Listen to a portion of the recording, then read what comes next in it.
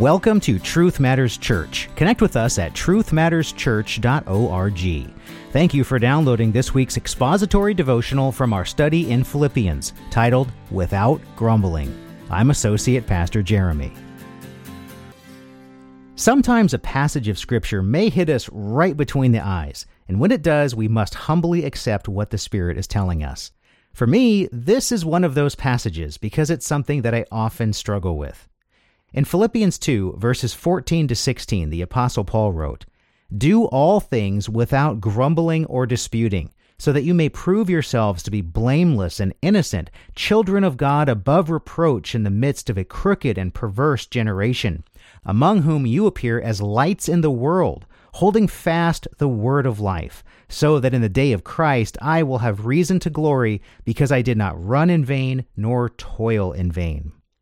The Apostle Paul had just finished a beautiful dissertation on Christ's humility and obedience to the Father. See Philippians 2, verses 5 to 11. And he followed this with several appeals to believers. He began with the call to fully obey God and to work out our salvation with fear and trembling. See Philippians 2, verses 12 to 13. And here he demands that believers do all things without grumbling or disputing. We find a couple of important takeaways in this passage. The first one is to do all things. Yep, all things. Paul didn't leave any wiggle room for excuses, and Scripture never really does, right? No matter how much we may want to justify that darn good reason for grumbling, murmuring, or quarreling, we really have none as far as God's Word is concerned. Everything we say must be filtered through a prayerfully tuned spiritual filter. As I allow this reality to settle into my spirit, I'm personally convicted. It is just far too easy to gripe and complain about things I don't like, or to criticize the actions of others that I disagree with. The truth is that as Christians, we need to be very careful here and really beg the Lord to help us catch ourselves before we allow our tongue to get away from us. The Apostle James, Jesus' half-brother, spoke at length about the danger of misplaced words in his epistle. See James 1:26 and chapter 3, 1 through 12. Now, why does this matter?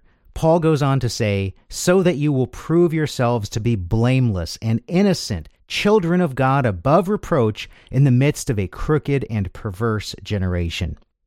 As believers, we are children of God, adopted into his family through the saving work and propitiation of Christ our Savior. See Ephesians 2, verses 11 to 22.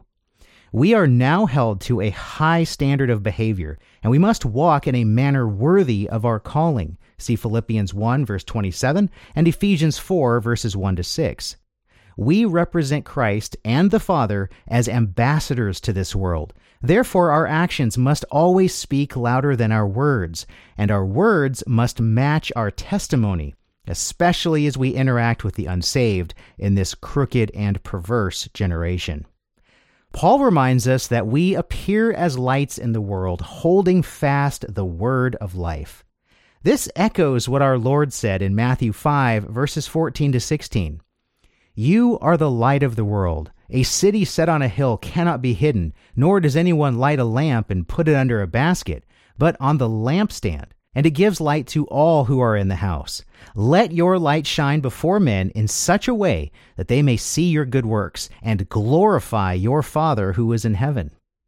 As we've seen time and time again in our studies, our purpose on earth is to glorify God.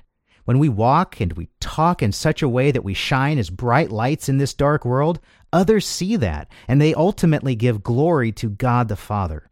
If nothing else, this should be enough motivation to double-check our tongue before complaining or grumbling or arguing about our circumstances.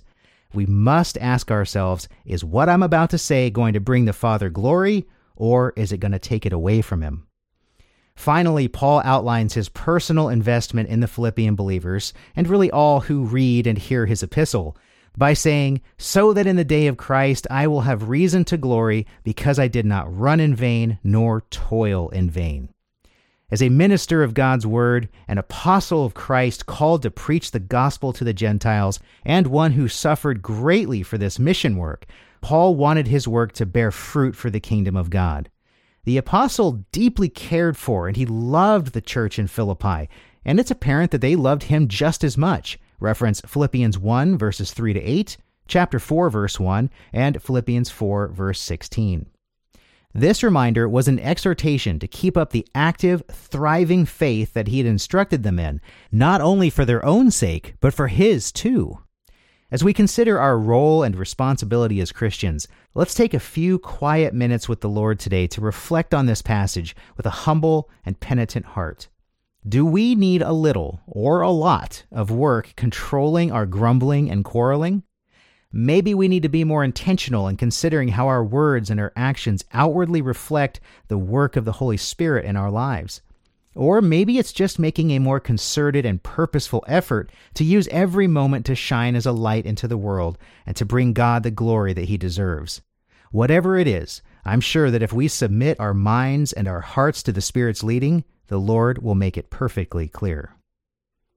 Thank you so much for listening today, and I do hope that you were blessed by this expository-style devotional.